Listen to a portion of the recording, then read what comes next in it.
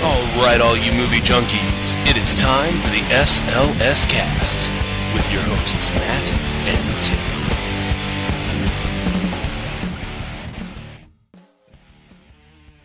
And welcome one and all to episode 79 of the SLS Cast. That's right, ladies and gentlemen, it is the Elvis Presley episode. Yes, because you see, at 79 cumulative weeks at number one, he holds the record for being on the Billboard charts. 79 weeks at number one cumulatively over all of his wonderful hits.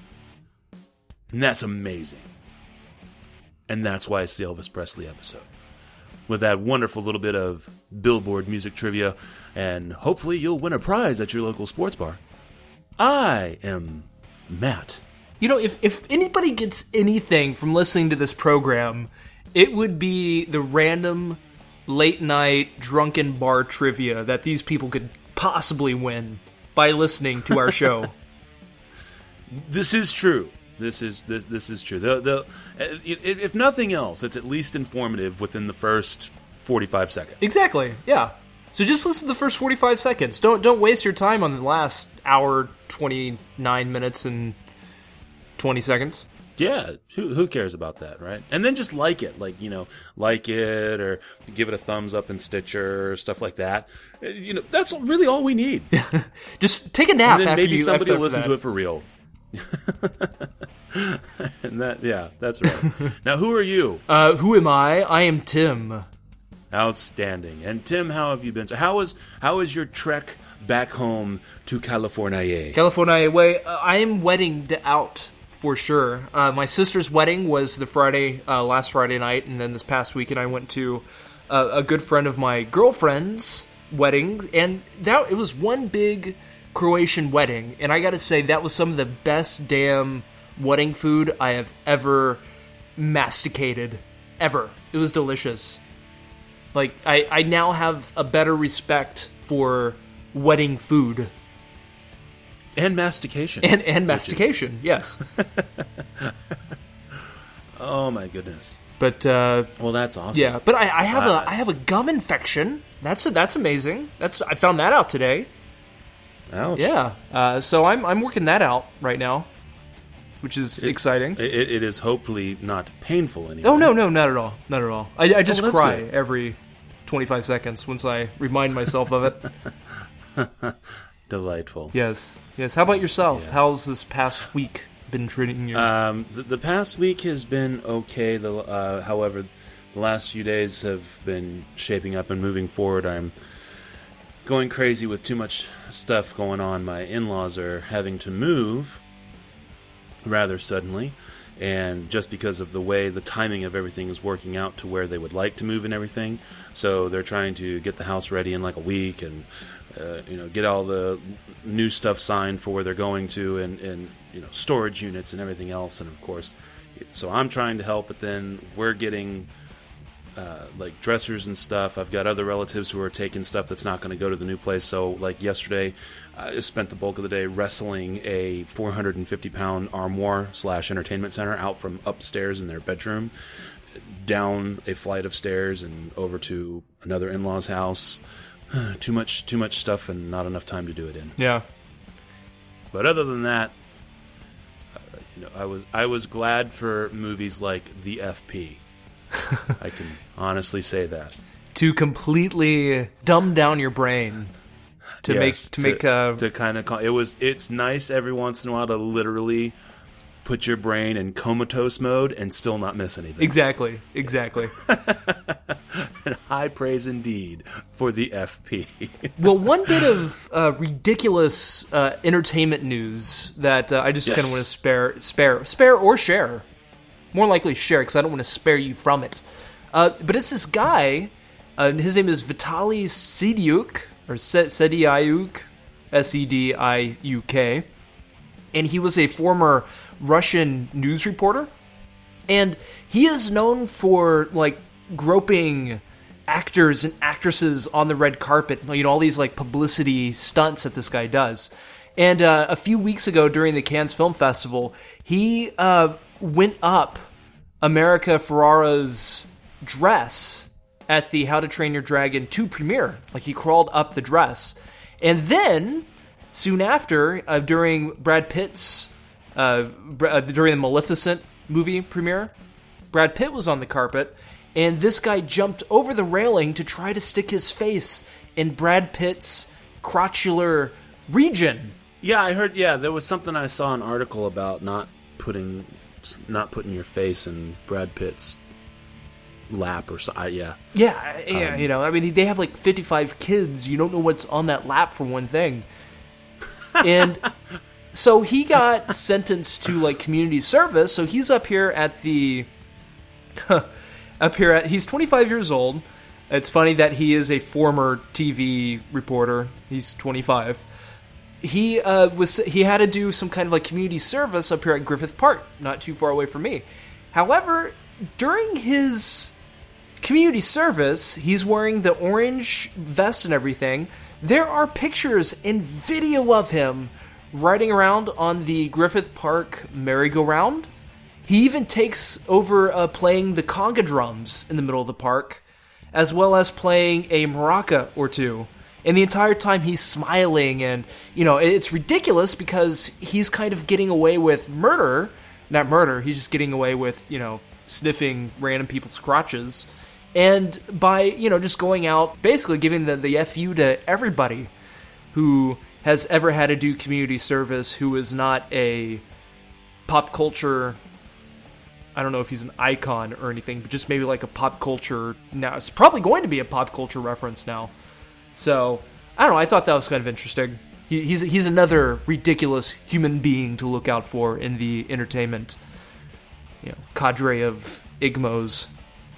Sure. Oh, and also in ridiculous entertainment things, I totally forgot. I sat down and watched The Room all by myself. Oh, did you?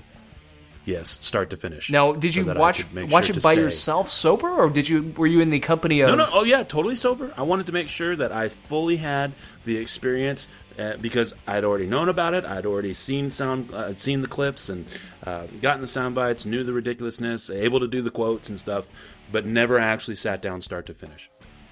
Jen actually sat down for about 10 or 12 minutes of it towards the last third of the movie. I can't remember where she landed, probably between 45 minutes and an hour or so into the movie. And even she was like, what the fuck? I know, but it was, it's hilarious. Oh, good. Yeah. I honestly, I didn't just Wikipedia it, I IMDb'd it and Metacritic'd it and Rotten Tomatoed it because I simply did not believe that film was shot in 2001. I refuse it. Just you sit down and you watch it, and I swear to God, it's like 1993, staring you in the face. And I'm like, there's just no way this was filmed in 2001. No, there's just no way. And what's ridiculous about it is that he shot it on both film and digitally at the same time. And digital with a custom rig. Exactly. With a freaking custom rig, just to be the first director who ever did it. Mainly because he didn't know what the hell he was doing in the first place. Oh, this is just an exercise in craziness. So I'm really looking forward now to going to a midnight screening of The Room. Good, yeah. Whenever I can find one. It's fun.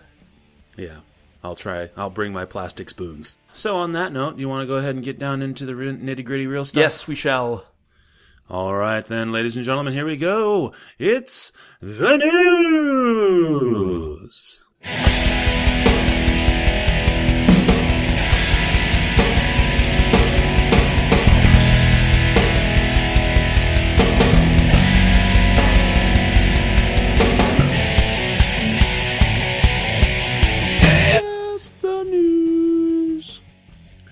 All right. You want to go first? Or do you want me to go first, sir? You can go first. Alrighty. Well, I've got a pair of just kind of fun news. It wasn't really appropriate for news of the weird, but it is just kind of fun news. So I'm just going to jump these on you. These both come to us from Yahoo.com, or from Yahoo Movies specifically. First one is courtesy of Amanda Bell, which is just how big is the markup on movie theater food. And she talks about, now she went to looking at she went about this looking at it through from like New York, Chicago, L.A. She hit pricing in several major metropolitans so that she could come up with an average. Now this may not directly reflect where you live, listener, apostrophe or parenthesis s other parenthesis listeners, but this is still a good idea. So the popcorn was $8.15 for the average cost of a large bucket, and that was with a free refill. And it's also given that 90 cents was the estimated cost of the raw goods needed to make it. That brings you to 806% markup. And the soda was an average cost of $6.31, which was, and then you had 40 cents, which was the estimated cost of the raw syrup. Then, of course, they also added in the cost of cups at like 7 cents a piece, lids, half a cent, the straws, all that kind of stuff. Comes up to still a 593% markup. And then the candy was $4.25 for plain M&Ms at AMC. And then if you went to Walmart, cost of plain M&Ms was $2.08. So that's only 104% markup. And yeah, so just in case you were ever wondering just how much you're getting butt raped on this stuff, now you know. 800 and something percent on popcorn, almost 600% on soda, and just 104% on candy. Yay. Well, I mean, get those free refills, y'all. Cut that markup. Oh my goodness. All right, and then also, again, this was from Yahoo Movies. This one is courtesy of Carrie Mitchell. There is a new video out there that alphabetizes every single word in Star Wars. And so what they do is, like, anytime that the word is uttered, for example, surface is uttered 3 times. They just show you where 1, 2, 3 instances of the word being said. There are 11,684 words total. Lightsaber is only uttered once, and force is only uttered 22 times. Really? Yes. And they do speed this up. They run it very quick. The whole video is 43 minutes. Oh. Is it all 3 movies, or just the first? No, just the original Star Wars. Oh, okay. And I watched probably the first about 10 minutes of it, just for, I think I got all the way into the B's or something like that. And it's pretty funny because they're going really, really quick, and you just start seeing this little counter. And they start with A, so it's like I didn't understand it at first because they're doing instances of the word. And so it starts off and it's just and I'm like, is something wrong with this video? And then they're like, oh no, they're counting the amount of times somebody said the word or the letter A as a word. And yeah, so who the shit has that time to sit down and Tom Murphy the 7th. The 7th. Yeah, credit the creator. This is from the article. Credit the creator, Tom Murphy the 7th, for a sense of humor about his semantic mini masterpiece. Huh. And he will never get paid for that. Mm-hmm. Never. The 7th. Yeah. Anyway, what do you got, sir? All right, so I got some production updates. First one being of Ant-Man. As we all know, Edgar Wright is not involved with the project as of May 23rd, this past May 23rd. And Marvel's been on the hunt for people to take over the director's chair as well as as a writer, a rewriter, and they finally settled on somebody. Director being Peyton Reed, and Adam McKay will actually be rewriting the script, or just maybe writing some additional dialogue or whatever. Now, for those of you who might, or I should say, for those ladies out there who might recognize the name Peyton Reed. Perhaps you would recognize him from the hit movie from the early 2000s entitled Bring It On. That's right, the guy who directed Bring It On will be directing Ant-Man. And the guy who wrote and directed Anchorman, as well as many other not too terribly good Will Ferrell movies, will be rewriting Ant-Man. So this will definitely be a very interesting project. Paul Rudd is still involved with the film, as well as Michael Douglas, though last week Michael Douglas did come out and say that Well, I guess he indirectly said that he really wasn't too excited about Edgar Wright leaving the project, because you get the idea in the video that he was really involved with the project because Edgar Wright was involved with the project. So, we'll see how this goes. Next update, Pacific Rim 2, it is now being written. Right now, it is being written. According to this cinemablend.com article entitled Pacific Rim 2 is being written right now by Mike Rice, they say that BuzzFeed spoke with the director at the Austin Television Festival, director as in Guillermo del Toro, where he is promoting the premiere episode of The Strain. Naturally, the subject of a Pacific Rim 2 came up, as it bound to happen when talking with del Toro. After all, this and Hellboy 3 are always a hot topic to discuss with fans. It was then that good old Guillermo dropped some knowledge, and he says this: I'm working very, very hard with Zach Penn. We've been working for a few months now in secret. We found a way to twist it around. Travis Beachman was involved in the storyline, and now I'm writing with Zach because Travis has become a TV mogul. End all quotes. So that's exciting. We can look forward to hopefully seeing more updates here in the coming months, probably another 6 months or so. It really won't start taking off. And then finally, two more updates here. Matt, War of the Roses, Dan DeVito, Kathleen Turner, when Kathleen Turner was impeccably gorgeous, and Michael Douglas. Was that a good favorite movie of yours? Did you enjoy it? It's a pretty good... Honestly, I think this was kind of an excuse to kind of give them a trilogy closer, more or less, because you had Romancing the Stone, and then Jewel of the Nile, where they meet and fall in love. Then Jewel of the Nile, where they kind of solidify their love and kind of form a relationship. And even though it's not part of that mythos, you still then see War of the Roses, where everything comes crashing down. For years, I thought War of the Roses was the third movie of Romancing the Stone. But yeah, they did that as kind of just like I really think just to kind of give it that closure. But yeah, I mean, it's not tied to it by any kind of mythos or anything. And I gotta say, it's an interesting movie, and there are some really true to life things, but still kind of funny and yet still kind of deadly sad and stupid. But having gone through a divorce, it really made me appreciate that movie a lot more. And I'm not sure at the end of the day where I really land on it, but I always tell people to watch it because I want to get more. Whenever I can, I always tell people to watch it. So I have a feeling there's a reason why you have asked me this. I have. War of the Roses is based off a book, and it turns out that there is a sequel. And I have the name to that sequel. I'm sure people are going to wonder. Oh yes, it's called War of the Roses, The Children. And it's written by Warren Adler, and it's the follow-up to The Children of the Roses.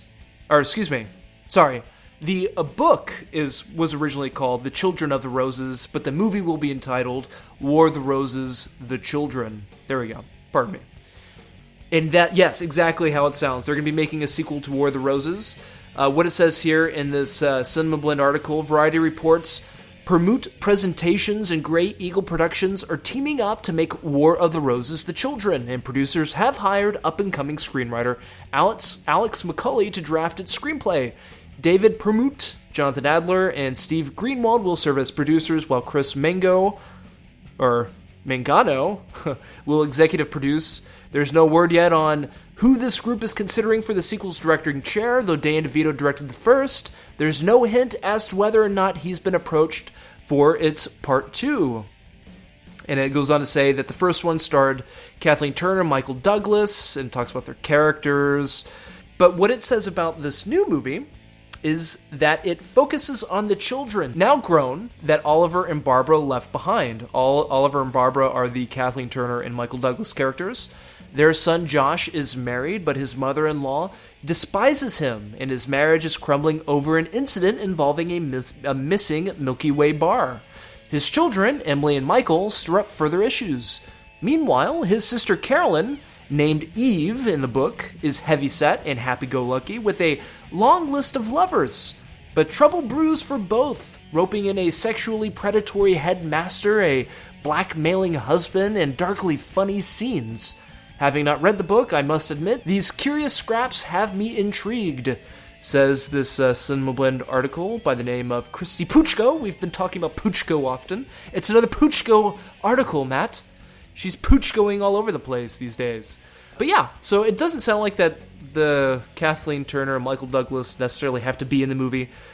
But yeah, we'll see how that goes. Sounds interesting. I don't know anybody who's seen The War of the Roses, and it's been how many decades now? What came out? It'd be a little difficult for them to be in the movie, don't you think? More so Kathleen Turner than Michael Douglas. What do you mean, more so? They're... Spoiler alert, they're both equally dead at the end of the movie. How? I don't understand. Oh, did they die at the end of the movie? Yeah, they fall from a chandelier. Yeah, but I didn't realize I thought one of them lived. Or both of them lived. They both die. Really? They both die confessing their love for one another. Are you trying to tell me something? That you should confess your love? No, I'm just saying.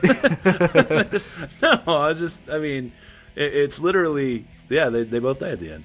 I wonder how many people went and saw this movie back in 1989 and made a vow to never own a chandelier of that magnitude ever. Because that is one huge-ass goddamn chandelier that nobody should have that chandelier in the house. All right, and finally, my very last production update, finally, is pertains to Jurassic Park, the new Jurassic Park. And it turns out that they're going to break away from the Hawaiian sets, and they're going to start filming in an abandoned Six Flags theme park. And it's funny because the picture they show this Six Flags theme park, it's the Six Flags in New Orleans, which I actually never knew that there was a Six Flags in New Orleans. It shows a graffitied ride front of a SpongeBob SquarePants ride. And it looks nothing remotely like a Jurassic Park set in its current state. Yeah, that's exciting. I just felt like talking about it because, for one thing, I didn't know there was another abandoned Six Flags in the United States. And also, I didn't realize New Orleans had an abandoned Six Flags, let alone at one time they had a running Six Flags theme park. So, oh yeah, it was the whole thing that went down after the hurricane. And as a matter of fact, do you remember the terrible Nick Cage movie that we watched last time? Yeah. That's where the ending was shot, was at that abandoned Six Flags in New Orleans. I totally forgot that's how the movie ended. It was in a theme park. Yes, sir. Oh, and I did look it up, and I was slightly mistaken. They do die at the end, but only one of them tries to be nice to the other. At the very, it's him, at the right? very It's end. MD? I'm not... Look, I've already ruined it enough. Now at least maybe there's a shred of a reason to go watch it. So, yeah. I'm not going to tell you. You can go look it up. Or go watch it again. Do. Yeah. All right, so the last bit of news for me is from NewYorkDailyNews.com or NYDailyNews.com, courtesy of Margaret Eby. Evan Rachel Wood sued for $30 million for dropping out of 10 Things I Hate About You sequel. A rep for the actress calls the legal action preposterous, quote, preposterous, and, quote, a bullying tactic from financially troubled producers, end quotes. All right, so basically they're doing a new 10 Things I Hate About You movie. I have absolutely no idea why, and it's called 10 Things I Hate About Life. She left because they were supposed to pay her. They only paid her part of the money that they owed her for the role. They still owed her money. Then the production was halted because they ran out of money, and they kept saying, no, it's fine. We'll get it worked out. They did not get it worked out, so she said, forget it, I'm out. And now they're claiming that she's responsible for everything falling apart. Quite frankly, even if they were right and somehow her walking away caused them to never be able to get the funding they thought they had secured, even I still think that was probably the best move she could have made. I have no idea why anybody would want to see a sequel to 10 Things I Hate About You. And it's not even going to have anything to do with the original movie. This is dumb. Is it based on a series of books or anything like that? Not that I'm aware of. No, I don't know. I mean, that could be the only reason why. That and to capitalize off one of the more popular 90s movies that actually turned out to be pretty decent.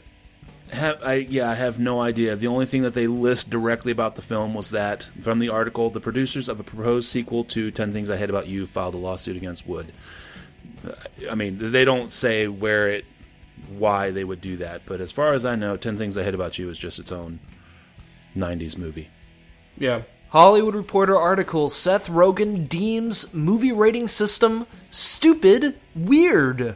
Written by Alex Ben Block. Don't look for Seth Rogen to make a PG-rated movie anytime soon. At the Produced By conference on Saturday, he attacked the MPAA rating system, saying it was weird and stupid. The rating system is so stupid. Why play the game, said Rogen. Why even enter a system that stupid? There's nothing more frustrating than being on a set and coming up with a joke and being told that you can't do it because it's a PG movie. Added Rogen. It's like boxing with your hands tied behind your back because of some weird rating structure. It's just devastating. Rogen and Evan Goldberg on stage with producing partner James Weaver cited Green Hornet as a movie that they found frustrating to make. We learned not to make a $200 million movie, said Rogen. It's not fun. Goldberg said that the film is a reason to stick with R-rated movies. Those things generally go hand in hand, agreed Rogen. There aren't too many $20 million R-rated movies. R-rated movies, Rogen and Goldberg agreed, allow them to play out their often raunchy type of humor as they wish. I'll just end all quotes there. It goes on from there. So, my response to this, for those of you who care, or might agree, when I think of talented people, and even with Judd Apatow, because Judd Apatow was able to make what a lot of people thought was a really good, really funny cult TV show, that being Freaks and Geeks in the late 90s. He was able to make, he did like Funny People and 40-Year-Old Virgin, which definitely does have raunchy humor in it, but it definitely has really, really good, subtle, and not necessarily, penetration and penis jokes all through it. And not only that, but like look at Steve Martin. Steve Martin was able to make great R-rated comedies such as The Jerk, The Man with Two Brains, and yet he was able to do comedies Father of the Bride, other comedies that were equally as funny, if not funnier. And this goes for so many other comedians and so many other writers who are able to to achieve such a thing. So, what do you think about, Matt, what do you think about Seth Rogen's comment? Now, do you think that he has a point, or do you think that he's just coming up with an excuse because he doesn't want to, maybe the only humor he really knows how to achieve are the raunchy penis jokes, penetration jokes, ejaculation jokes, baby eating a condom jokes? I think because of his subject matter, he will not be taken as seriously as he should. And I think it's easy for him to be dismissed. But if you have ever seen the movie This Film Is Not Yet Rated, you will understand that he is 100% right. The rating system is totally fucked. It is a complete political mind game. And if you aren't playing by the rules or doing the things that they want, they will just fuck you to no end. And they will do it in such a way that they can delay the release of your movie so that you will lose money. I think it's easier for them to do that when you have such a heavy reliance on eating condoms, or babies eating condoms, and dick jokes and stuff like that.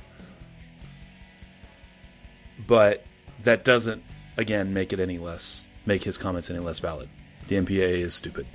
Right, but I mean, how about like if he knowingly goes into a movie that is going to be rated PG or rated PG-13, shouldn't it be up to him to successfully come up with jokes that fit? I mean, he has to know that he cannot talk about certain things in a PG movie or PG-13 movie that you obviously can in a R-rated movie.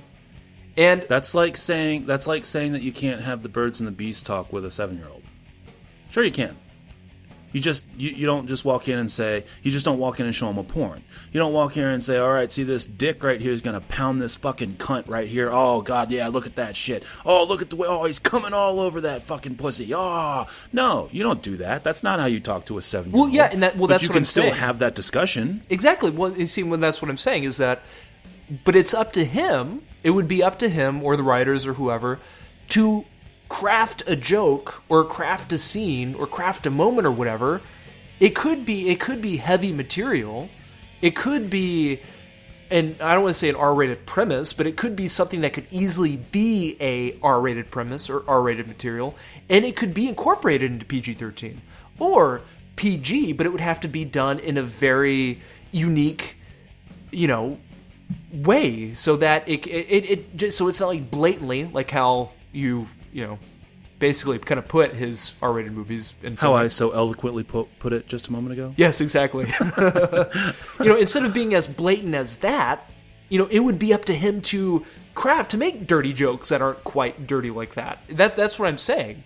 Is that like instead of blaming the failure of the Green Hornet on what he was limited in writing, why couldn't he just try to work with the system? Well, the system though, but that's where his point is valid. Is instead of they weren't going to even allow him that. When they get it in their heads that they don't want to let you do something, they won't let you do it at all. It's that what they're saying is what he's coming from. The position isn't that the MPAA told him, look, you can't tell a dick joke in a PG-13 movie. That's just not going to work. What they told him was, you can't use any form or fashion of that subject matter relating to male genitalia in a PG-13 movie. And now you've completely boxed him into a corner. He has no way to approach it because they've just said, if it's there, you don't get it, your movie will be R. Or worse, we'll do NC-17. And then we won't let you appeal it either. Well, that's the kind of shit that they do. Well, that's what he's upset about. That's what he's getting at.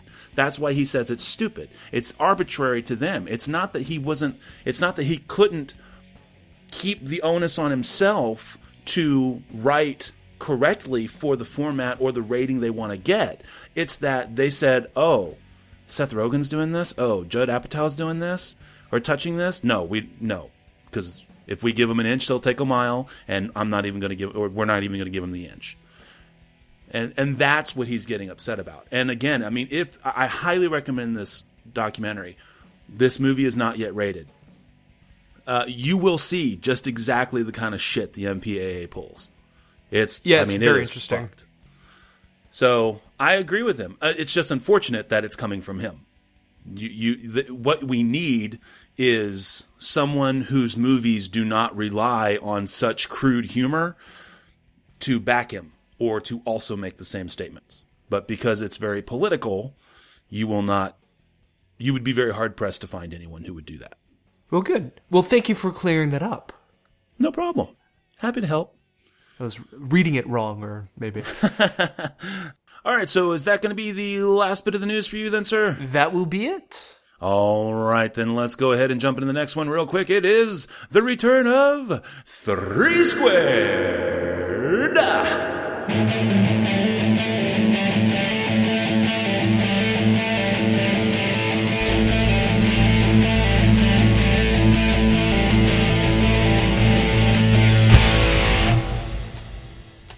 Do you like how I did my 3 Squared in a really weird way to go with our theme of worst movie accents ever?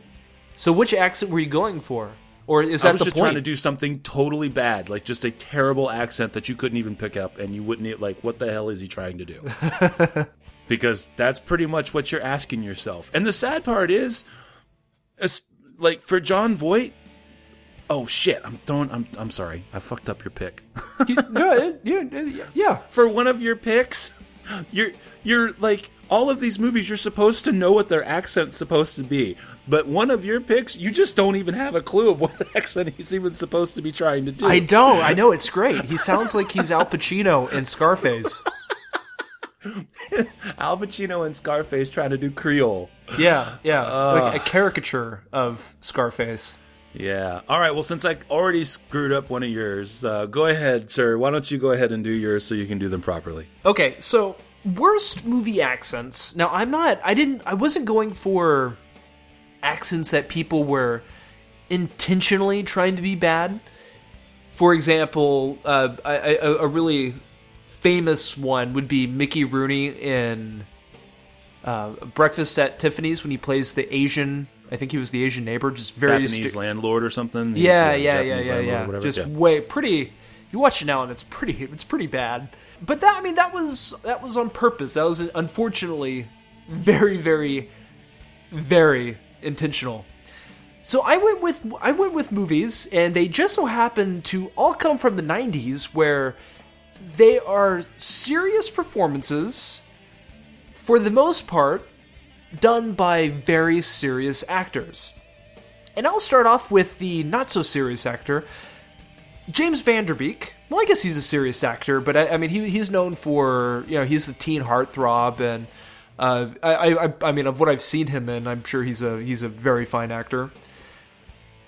But in this movie, for those of you who don't know what Varsity Blues is, it came out in 1999. This was kind of like the American Pie of football movies. This was the movies that everybody wanted to see because there were boobs in it for the most part. I know it was a very immature guy thing in 1999 for really wanting to see this movie because they go into a boob bar, a titty bar or whatever. Well, his accent, because this is a football movie based in Texas, oddly enough, John Voight is actually in this movie as well. He plays the coach. James Van Der Beek is the star quarterback, and he has one of the most over-the-top Southern Texas, Western, whatever accent.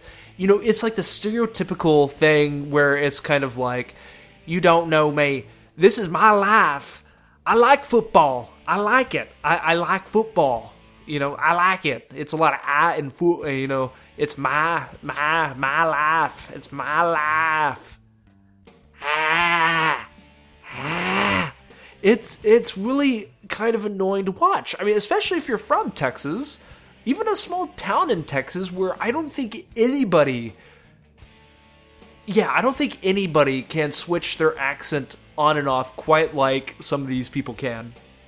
And this is why I chose James Van Der Beek. Playing football at West Canaan may have been the opportunity of your lifetime, but I don't want your life. He looks the part. He's a good-looking football player, high school football player. But, oh my God, is that accent ridiculous, especially during the very kind of dramatic, when he's talking about how, football is his life. It is his life. His life. Next up for me is... Hang on, Tim. Tim, are you sure it was about his life? Was it his life? I think it was about his laugh. What football was his life? Football was his laugh. Okay. And at just times, checking, it was about just checking. his... Want to make sure it wasn't about his life. You know what I mean? That it was his life. Yeah, and sometimes it's about his laugh. Okay, sorry to interrupt. Carry on. His laugh? No, laugh. Next up is one of the best impressions of in a dramatic movie. It's funny that Tom Cruise in Far and Away, he plays an Irishman, and he does one of the best impersonations of Marty McFly's great-grandfather from the third Back to the Future. The Irish McFly. I forget his name. But he's the Irishman. And, Mr. McFly, just very happy and top of the morning, and, You know, just very stereotypical Irish. And unfortunately, Michael J. Fox made the character more convincing and more. I actually felt more for Michael J. Fox's character playing his great-grandfather alongside of Michael J. Fox in Back to the Future Part 3 than I did in Tom Cruise's portrayal of an Irishman in Far and Away from 1992. Not saying that Far and Away is a bad movie. It's still a pretty decent movie. But him and Nicole Kidman's accents get pretty... I mean, I don't know if it's because it doesn't... At the time, people really didn't think about it.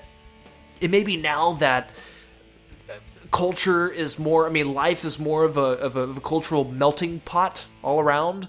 And the interwebs and... You know, people are more open to things and whatever, that we're just now noticing things like this more? I don't know, but it is ridiculous. And it is, I mean, you every sentence, you think it's going to end with something about Lucky Charms or finding gold at the end of a rainbow. It is that leprechaun-y. He was more leprechaun than the leprechaun.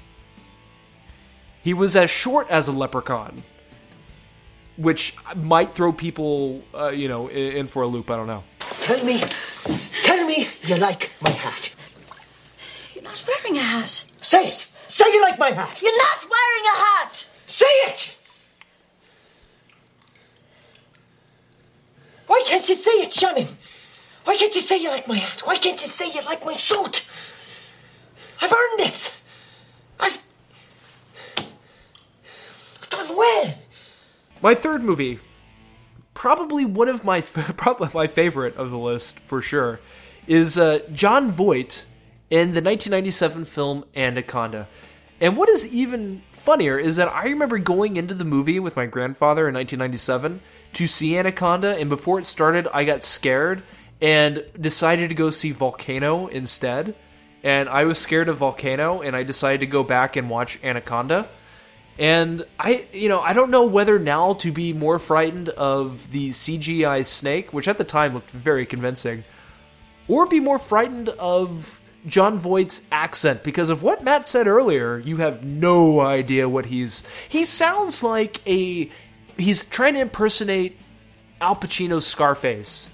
That, and he has he has a bunch of mashed potatoes in his mouth that he's trying to talk while he's masticating on some mashed potatoes. I don't know. There's just something in those cheeks, in those Jon Voight cheeks, that is preventing him from really enunciating and coming up with a cohesive dialect to speak in. I don't know. Is he South African or South American?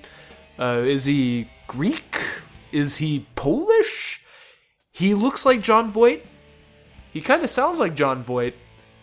But I don't think he's trying to be Jon Voight. You be the judge. I don't know. I'm at a loss. So my 3 worst movie accents so far are James Van Der Beek in Varsity Blues, Tom Cruise in Far and Away, and then finally Jon Voight in Anaconda. Right on. Okay. Well, I've got 3 as well. And I'm going to start off I hope you have 3. Yeah, as well. Makes sense. Defeat the purpose of the thing. All right. We got 3 of them. And this is probably one of the most iconic. It would be Dick Van Dyke's character from Mary Poppins. And this is a guy who was rumored to be drunk most of the time when he was on set for this movie, and yet still turned... I loved it when I was a kid, but I never realized, how you doing, governor, was not how British people talked. It was more about how Julie Andrews spoke than Dick Van Dyke. But, I still, chim chimney, chim chimney, chim chim cheree. A sweep is as lucky can be. Do you think that's how it's supposed to go? Turns out, no. British people don't talk like that. And I thought British women talked like Julie Andrews, and British guys talked like Dick Van Dyke. What was I was just a kid. I didn't know any better. So yes. What if James Bond spoke like Dick Van Dyke and Mary Poppins? Bond, James Bond it is. I've got a license to kill. Oh, come now, governor. In all fairness, though, that Dick Van Dyke was pushed into the accent. Like in the book that I read, his autobiography or memoirs or whatever, he even at the time, when he was asked to do Chitty Chitty Bang Bang, he was asked to do an accent. And in his contract, he put in there that he would not do another English accent or any accent for that matter. So, well, that's good. Yeah. For whatever it's worth. At any rate, yeah. So we don't need to go into any detail on that. Everybody's seen Mary Poppins. But that really and truly is one of the worst. Next up for me, though, is... Now, the next two are arguably, for me, a tie. I just truly can't decide the worst offense here. So, but I have to pick them in an order, so we're just going to go here. From 2013's Nymphomaniac, we have the role of Jerome, played by Shia LaBeouf. And this is a character who is a little bit like Jon Voight. I'm not quite sure what accent he's trying to have, but it doesn't matter, because based on the length of the line or paragraph, depending on how long he has to speak, you will either get accent, no accent, or drift in and out. It's painful. If it wasn't so funny, you would literally would just cry. Don't worry, you have plenty of sex in this movie to get you by. But I mean, yeah, this terrible. Holy crap, terrible. You literally start to wonder when you see performances like this, just exactly how calculated it was that he was going around saying, I'm not famous anymore. I think he was just trying to head it off. Kind of like when you know you've screwed up, or you're wearing the wrong outfit, or you've got a terrible car, and before anybody can make fun of you about how shitty your car is, or how terrible your outfit is, or how much you don't fit in, you're the first person to bring it up. Aha, look at my stupid car. Aha, I'm so awkward. I think that's what he was trying to do with that whole I'm not famous stint. Because this is just some shitty acting. So, wow. All right, and then we're going to go ahead and follow it up. I'm sure he took the role for obvious reasons. Wait, I get to have a whole bunch of sex? Okay. Where do I sign? But you have to do an accent. Where do I sign, damn it? What if his internal monologue was your voice? That would be very funny. Like, my actual voice? Yeah, that was like his internal monologue for everything. All I want to know is I want a hashtag fucking paycheck. That's what I would... If that's so funny, that's what I want. I want to get some of his money. But last but not least, from 2001, the epic war film Captain Corelli's Mandolin, starring Nicolas Cage and Penelope Cruz. This movie is there's really not too many good accents to be had here, but I swear to God, this Nicolas Cage, it's like he took acting lessons from that dude in the 70s Alka-Seltzer commercial. That's the one, a spice meatball. That, yeah. Because that's about how good he sounds. I'm not kidding. You listen to him and he's like, I like to play the mandolin. It's a very fun. Look over to the lady. I mean, this is what he sounds like. And it's the whole movie. And this is like an epic movie. It's over 2 hours long. And it's just 2 hours of him being, and it's because he's so happy. The character he plays is so happy all the time. But yeah. So does he ever play the mandolin in the movie? I've never seen it, so I've always wondered. He does play the man. Oh, Christian Bale is in this movie too, by the way. Like I said, bad accents all around, because I'm pretty sure Penelope Cruz, isn't she from like Spain? Oh yes. I believe. Oh yes. Yeah, she is. Yeah, she's from Spain, and she's playing a Greek girl. So, yeah, so she's she's playing a Greek chick, where Nicolas Cage is playing an Italian chick or Italian dude. Whoa, yeah, dynamic. He might have been better as an Italian chick. I don't know. He's trying to, yeah. So, like I said, it's just, I wish I could make fun of, like, actually try and do the accent from Nymphomaniac as much as I was able to do the accents from Mary Poppins and Captain Corelli's Mandolin. But Shia LaBeouf's accent is so weird, I can't do it right. So I can't even do it justice to make fun of it. But apparently I can be his internal monologue, according to Tim. And that'll just have to do. So those are my picks. There you go. From 1964, Mary Poppins with Dick Van Dyke. And then 2013's Nymphomaniac for Shia LaBeouf. And 2001, Captain Corelli's Mandolin for Nicolas Cage.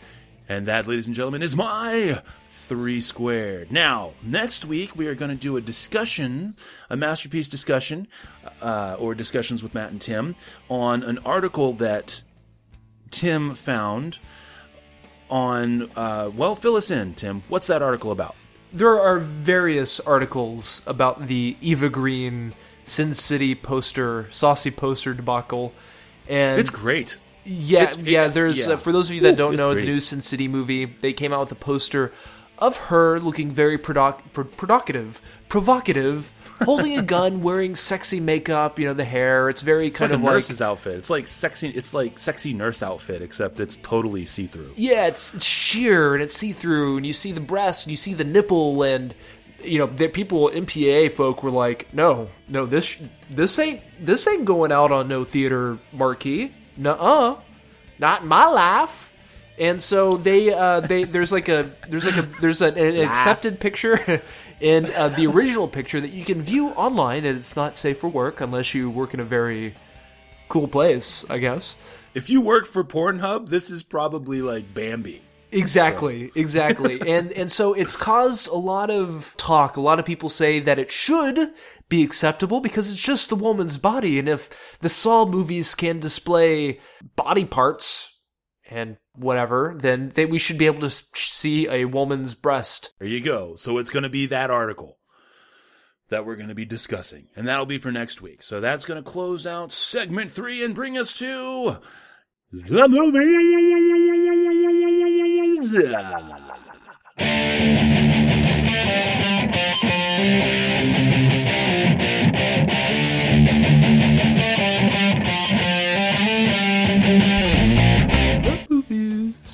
The movies. All right, so the movies this week are Escape from Tomorrow, The Frozen Ground, and The FP. Where would you like to start, sir? Let's go with Escape from Tomorrow, since I think all right. Out of all these, this is kind of the most anticipated one we've been wanting to talk about. Yes, I must agree. All right, so I really wanted it to be fresh. I actually watched it today. I watched it this afternoon before I had to go to work, so it'd be totally fresh in my mind and ready to go. It is the 2013 American fantasy horror film, and this is the one that got the most notice because of its guerrilla filmmaking, taking place in Walt Disney World and Disneyland. It is about a guy who's on vacation with his family. It's the last day of his vacation, and he starts off the day getting fired from his job, and things just don't go well from there. We've got implied sensual lesbianism amongst teenagers. We have creepiness amongst following said teenagers. We've got mind loss and craziness ensuing, and cat flu. Which, I mean, come on, you gotta be careful of cat flu. I mean, in a place founded by a mouse, why not, right?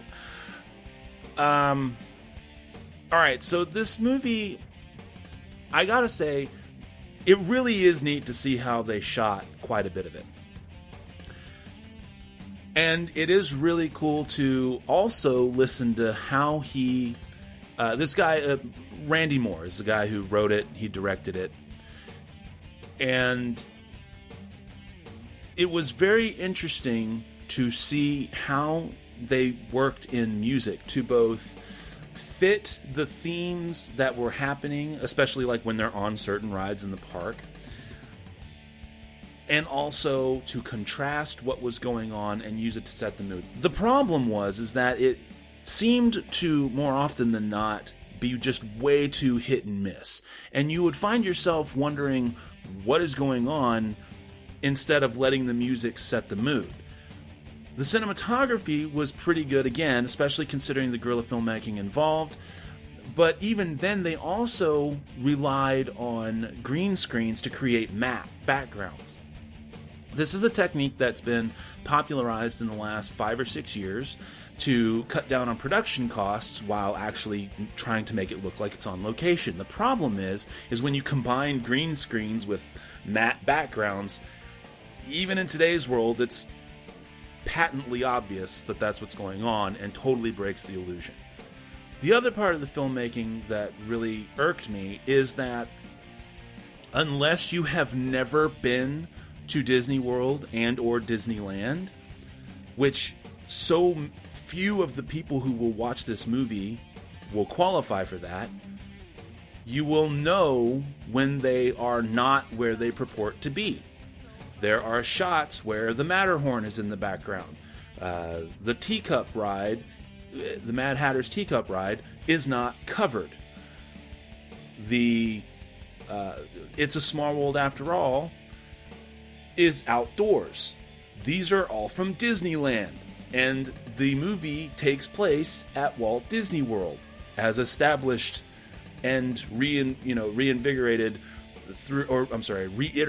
throughout the movie. This is supposed to be taking place at Walt Disney World. Now, I understand that they couldn't spend forever and a day at Walt Disney World, and if you're living in California, it's easier to just go down to go down there to Disneyland. But on the same token, maybe you could have just had the movie take place at Disneyland. I don't know. So these kinds of things completely break the illusion of what you're trying to do. And then instead of allowing you to be more active in the movie, it just takes you away. And you never can quite get settled in doing that. Not to mention, the plot is a little bit too surreal, and after a while, you just kind of give up trying to make sense of it all. At the end of the day, I just wasn't really buying it. I was really looking forward to it, and I was really disappointed by it. It's still an interesting movie. Some people may get more out of it than I did. I know Roger Ebert was definitely very fascinated by it prior to his death, and actually had selected it for another type of screening that he did for certain groups of movies. But for me, I just got to give this one 2 stars. I just didn't like it. Yeah, I was a little disappointed by it as well. It was different than what I expected. What I originally thought, what I've heard about the movie, I mean, from people that have seen the movie, I got the idea that it was going to be more provocative, haunting, terrifying. Like, this was going to be a trip, in like this guy's like madness, like his worst fears are going to come to life in Disneyland.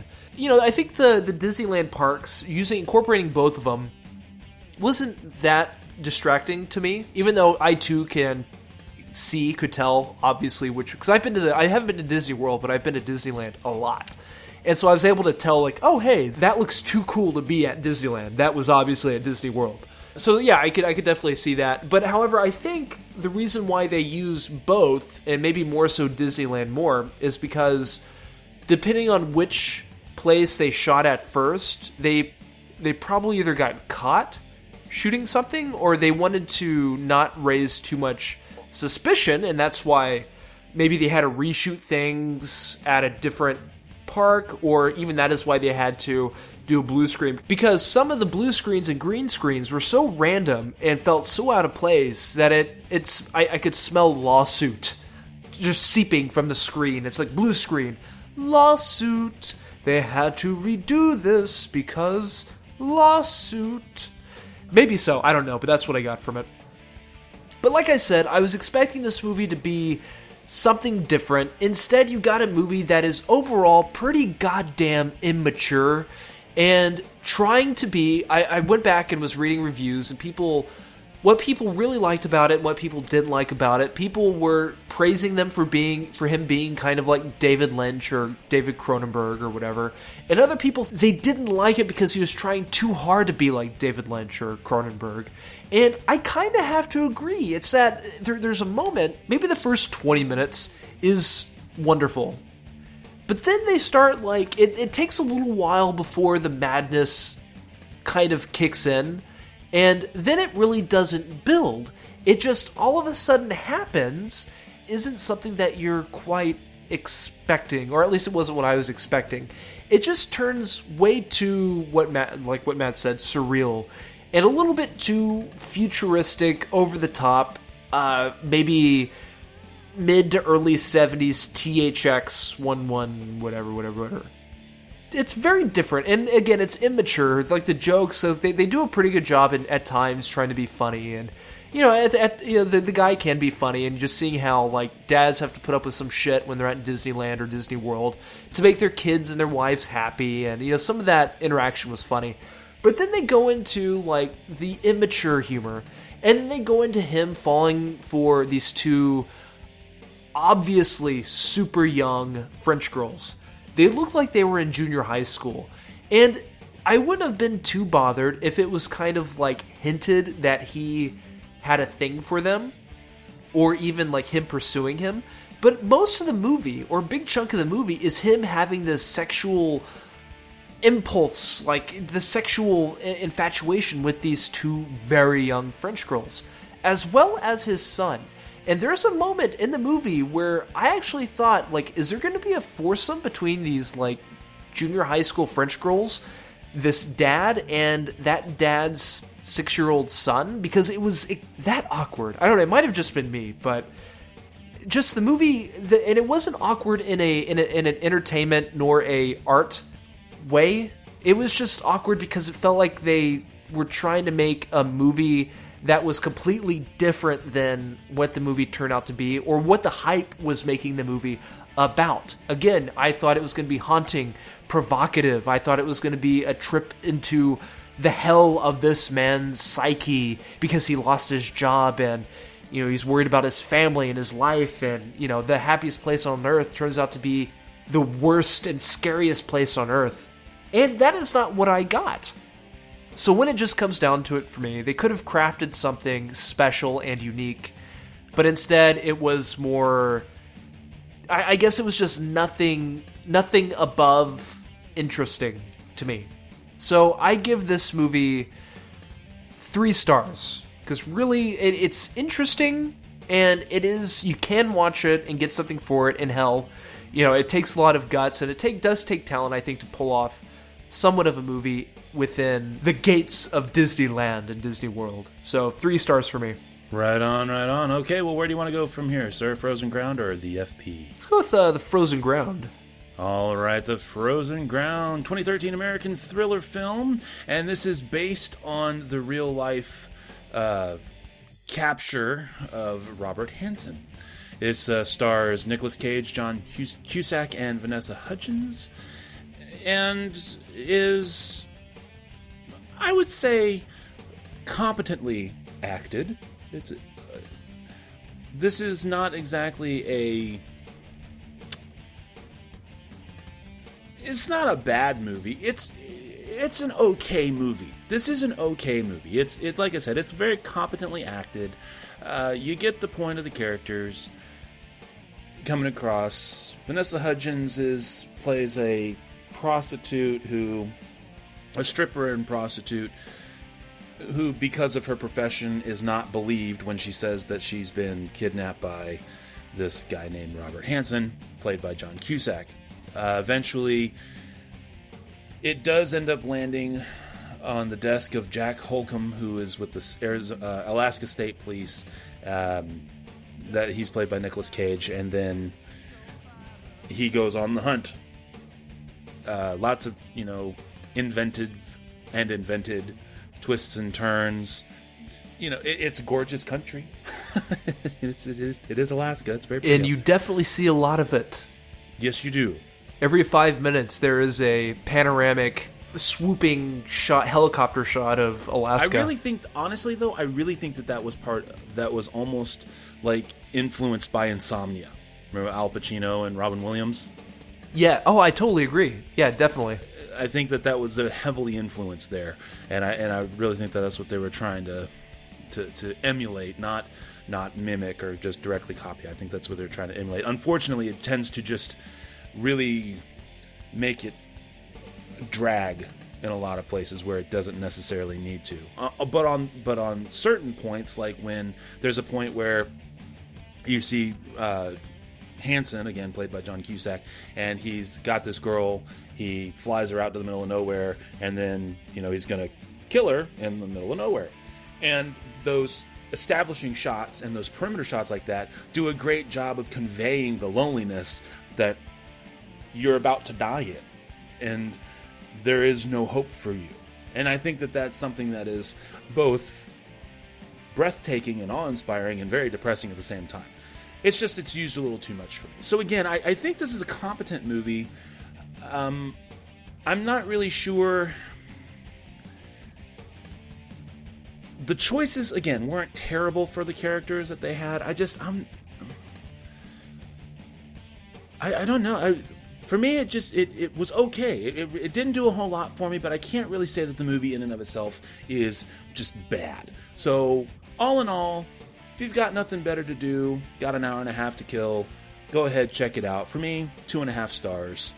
That's all I got. Go ahead.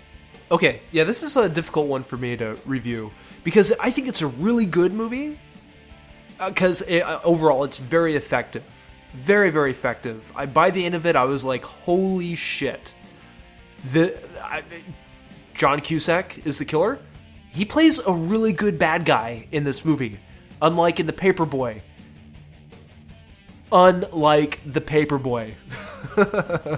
Totally forgot about The Paperboy until you just said. Yeah, he's oh my God, he is creepy. Better. I mean, it's one of those bad guys where he moonlights as this horrible, atrocious human being, but during the daytime he has a wife and kids, and he runs a pastry shop or a bread shop or whatever. So he's very effective. Nicolas Cage, as a leading man who is the investigator, highly effective as well. He holds your attention completely, as well as some of the guy from I forget his name, Hank from Breaking Bad is in the movie, equally as as good as the other detective in the movie, and the various other people. However, the acting that gets me, the worst person in this movie is Vanessa Hudgens. Every time she has to act in this movie, she is acting. She is not conveying a character. It feels like she's in a high school play. That is what some of these scenes play out as. Even with some of the Nick Cage's scenes, which I don't really think is necessarily his fault. It's just maybe his dialogue, as well as sharing a scene with Vanessa Hudgens, because she is a very sad, and yes, her character is a real human being. It's based off a real person, and it is a very sad situation she is in. I mean, the stuff that she had to go through, the person is horrific. However, how she portrayed the character was very kind of like, I am very sad. Not like, let me look into this character. Why am I sad? What is making me sad? The whole, you look at the actor's train of thought, whenever they look at a character, it's not, acting is reacting. There's not much reacting. There's vocally, like a response vocally, like in the dialogue, but there's no like reaction in the eyes, no sound effects, no breathing, none of that like vocal reaction. Like a sound comes out and it's not necessarily a word, but like maybe a mutter of some sort. There's not much of that. It's all heavily relied on the dialogue. And unfortunately, that creates some of that, like I said, the high school acting. And it's littered throughout this whole movie, as well as the gratuitous various crane shots and helicopter shots of the beautiful Alaskan forest. and it does definitely evoke the feeling of isolation, but it doesn't a whole lot, as well as the editing of this movie is very sporadic, and it's more so kind of annoying at the beginning. It's definitely sporadic and noticeable throughout the movie as well, though it does become more noticeable as the story progresses and as the characters themselves and the story itself in the situations just kind of like grab you by your gut to make this movie hard to not, I don't want to say enjoy, because it's not, the subject matter itself, the material isn't enjoyable, but the movie tonally is very good. It's a very immersive experience. I wouldn't compare this movie to The Prisoners, which I said that movie was very atmospheric and immersive. Everything that this movie did wrong, they did right. Again, for the reason of the acting and the editing and the use of shots and the gratuitous use of music to establish an emotion. Like, this is a sad scene, therefore we must have the random, like, violin, orchestral, sad music. You know, this is a tense scene, we need to have that tense music. Stuff like that. But again, this movie has those moments in it that make it so good. John Cusack has these creepy moments that are just so damn good and frightening. You know, he definitely becomes the character, and this movie definitely, in my opinion, makes it well worth watching. I'll give this movie 3.25 out of 5. Very well then. Very well. All right, so I guess that leaves us with the FP. What is the FP, Matt? What is the FP? The FP is Fraser Park, yo. It's okay. This is a dystopian future where you get to play Dance Dance Revolution to save your trailer park. And is it epic? Oh, yeah. Yes, it's the 248 gang versus the 245. We got LWE versus J-Tro, which is kind of funny considering this guy is named Jason Trost, and that's his name. That's like his real name is Jason Trost, and he plays J-Tro. And then you've got a guy, his real name is Lee Valmacy. And so his real name is Lee, and then it's LWE. So I'm like, is this just lazy, or were they just...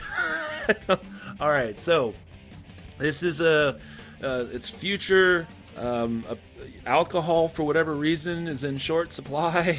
I don't remember them ever properly explaining that away, but whatever. 2 rival gangs vie for control of this place. One gang wins and takes it over and starts limiting the alcohol supply, so that causes the meth trade to increase.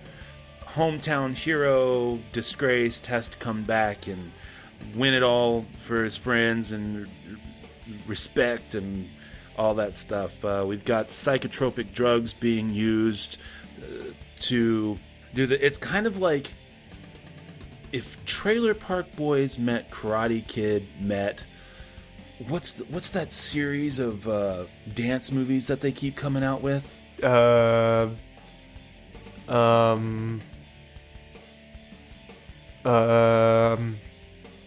good lord! There's been a lot. 8 of them. I know. They keep doing them in like 3D now and stuff. It shows how relevant they are to culture now.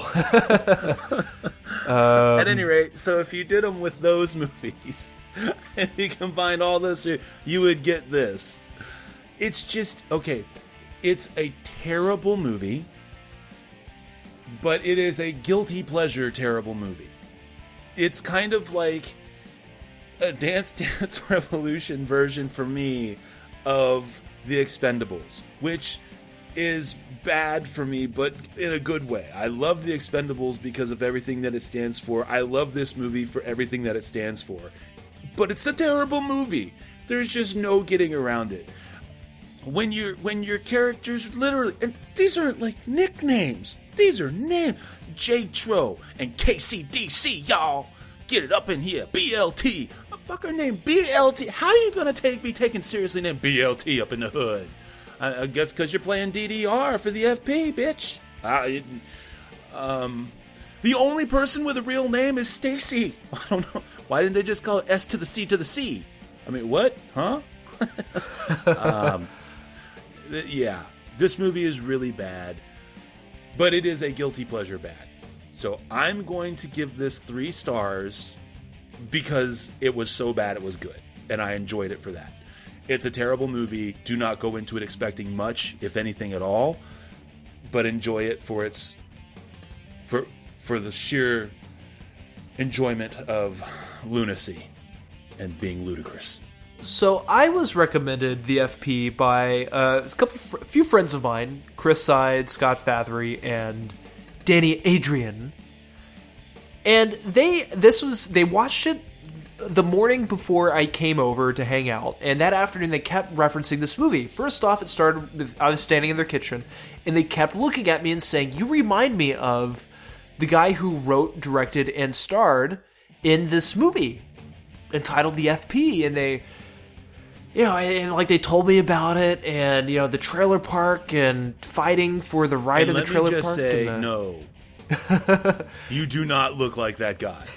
Well, you don't even remind me of that guy. So they kept talking about this movie just all day long, and so I thought, okay, well, I had to watch it.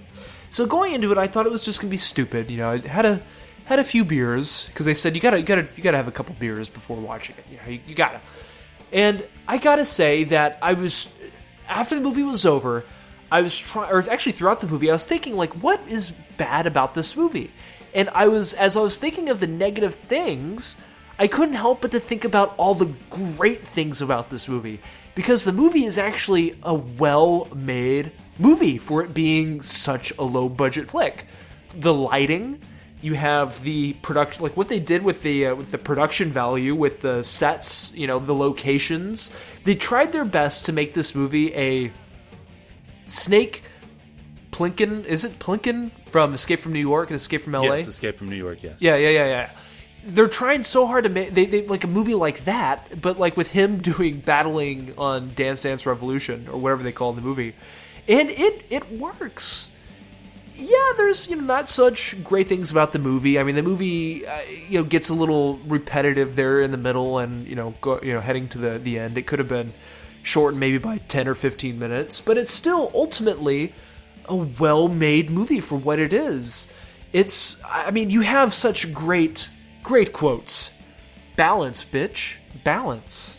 Or, you gotta dance with your mind, not with your feet. Or, be all the nigga you can be. And they say that a lot in the movie. And then one of my favorites is fucking Bermuda Triangle shit. And I'm not adding that emphasis. Maybe Matt can add the emphasis to it, because he can do a better black guy than me. Or a better Asian black guy. Because actually all these people in this movie are trying to be black guys. It's really funny. I don't think there's even a black guy in the movie. What song did you want me to say? How about Balance, Bitch, Balance? Balance, bitch, balance! How about fucking Bermuda Triangle shit? Fucking Bermuda Triangle shit! Yeah, that's actually pretty close. But every character is wacky, zany. To me, I can compare this movie in a way to Scott Pilgrim vs. the World, a much lower budget of Scott Pilgrim vs. the World and without the special effects, in the way that there's constantly music throughout. The music is actually pretty damn good. It's not just your run-of-the-mill, public domain, dance, trance, techno music. It's actually pretty good stuff that people actually composed this shit to put in this movie, and it's well done. There's all these great running gags throughout the movie, and this might have been the most enjoyable comedy I have seen since, like, indie comedy I've seen since what's the movie with David Cross about the end of the world, the bomb blowing up LA, and it was one of our favorite comedies from last year. I just looked at it. It was Brunch something shit. End of the world. Yeah. Oh, come on. The breakfast. No. Shit. Oh fuck. What the shit was that movie? It's a disaster. Yeah, it's a disaster. Oh my god. It's probably one of to me, one of the most enjoyable throughout. And I actually laughed. I don't laugh a lot when I'm watching a movie by myself with headphones on my laptop. And I thoroughly enjoyed it. And of course, there are things that aren't to like about the movie, and the movie does become a little repetitive by the ending, but I can say bad things, but if you take the movie for what it is, like what Matt said, just turn your brain off, sit down, enjoy it. You might dig the look of it, you might not. You might dig the humor, you might not. But there's more to it than, I think it's, dare I say, smart. I don't know. It's hard to say smart because I don't want you going and thinking that you're expecting like Peter Sellers type of comedy, because it's not. But it has some good stuff in it, and I give this one 4.25. Actually, I thoroughly enjoyed it. Yeah, just wow. I mean, I understand where you're coming from on this one. I really and truly do. I do understand where you're coming from on this, but even just, for the sake of argument, granting all of your issues and trying to give it credit for the budget that it had and everything like that, I'm sorry, it's still... I just disagree on the intention being better than the product. I think that even the whole plot, the whole idea, the story itself is so ludicrous and just it's like a non sequitur almost. The whole idea, the whole very idea of the movie, and then it's... I'll give you that it's executed as well as it could be for the budget that it can be, but even granted that, it's still not a good movie. Well, and the fact that we're both admitting that you have to be drunk and turning our brains off, and then still... Well, you don't have to... I mean, I wasn't drunk while watching it. It's just... Inebriated lightly, having imbibed. Well, no, I mean, I can watch it right now and be... And I am sober right now. I think... let me explain it this way. At least my thought process is that if I had such a low budget, and again, I'm not too sure how much they had to make this movie. $45,000, and that's including, they had the festival circuit paying people whatever, it just very, very, very, very low. Even that movie, Bellflower, what was supposed to be the almost post-apocalyptic movie, and yada yada yada, with the. They scratched the film lens to make it look more like a cool movie. I don't know. That movie cost them $1 million. And look what they did not achieve with that movie. But yet, with me, I watched this, and it's like, if I had $45,000, I'm glad that people are able to make a movie that is this effective for $45,000. And look how young these people are. And yet, to me, I was still able to enjoy it, and I think that helped me enjoy it more. So it's not just the fact that, it's like, I like the movie, but oh wow, look at the making of it, and I'm going to go ahead and give it 2 extra stars for that. No, it's because with knowing that going into it, and knowing that even afterwards while watching it, I was able. I don't know. I enjoyed the movie because of that fact. Not as an afterthought, but I honestly enjoyed the movie while watching it. And all right, yes, so then so I would have to say that this would be one of those perfect times that we need anyone listening to this show to weigh in some form or fashion, either with our Twitter at the SLS Cast, or sending an email to our official email address now, the show at slscast.com. Because this is what do we see the nuggets, the kernels, the beginnings of people who really did their best, not just with the limited budget and pulled off something truly entertaining? Or is it just really, let's face it, it's guilty pleasure good, but it's still so bad as it's good? Because either way, I mean, we're enjoying this movie. There's no way either one of us can say we didn't enjoy it. Look at the ratings we gave it. I mean, I give it a 9, I like it. You're giving it better than I really liked it. So, but I think the only thing that we disagree on is from whence the goodness comes.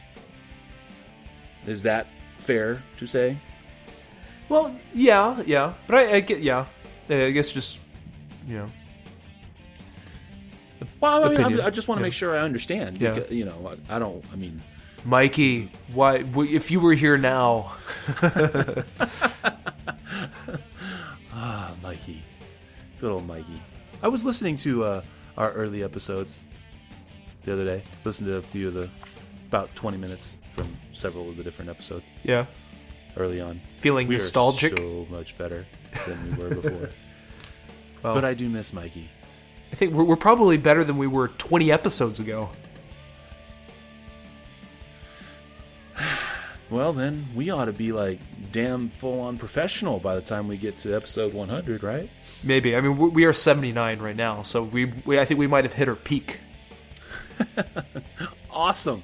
Now we can start going downhill. Oh, my goodness. Awesome. All right, well, then, so I think we're going to have to agree to disagree on why we enjoy the movie the way we enjoy the movie. That is great. It's a very interesting agree to disagree, though. Yes, I agree on that.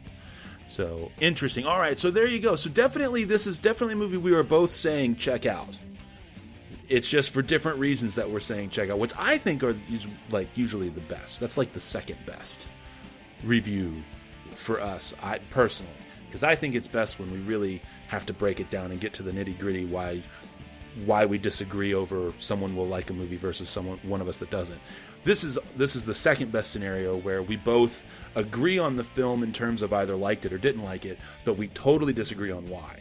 And who the fuck knew the FP was going to do this? I mean, it's the FP, y'all.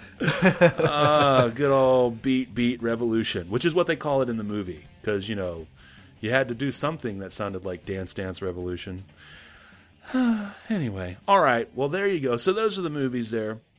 Next week, we are going to be doing Edge of Tomorrow, Harry Dean Stanton, Partly Fiction, and The Dirties. And there you go. So I guess that brings us to the spiel, does it not?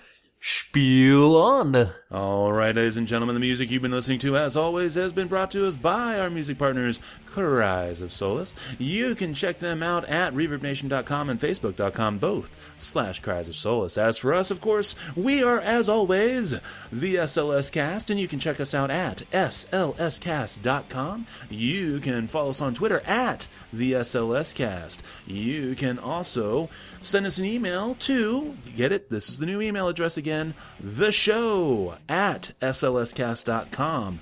And, of course, you can like us on Facebook, subscribe to us on iTunes, and or favorite us on Stitcher Radio. Which now means that, until next week, this is Matt saying that thanks to Clive Owen, I get to say this. I think anybody who bets on horses and says they win is probably a liar. And this is Tim. I just want to confess to you that podcasting's my life. It's just my life. I love doing it. It's podcasting is my life. It's my life. It's my life. Seriously, y'all, it's my life.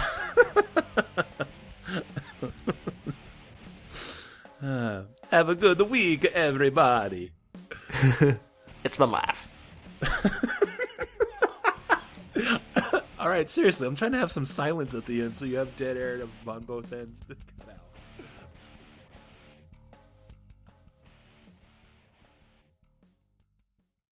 Thanks again for listening to the SLS Cast with your hosts, Matt and Tim. Remember that you can find us at slscast.com, at the SLS Cast for Twitter, also on Facebook, and you can always subscribe on iTunes.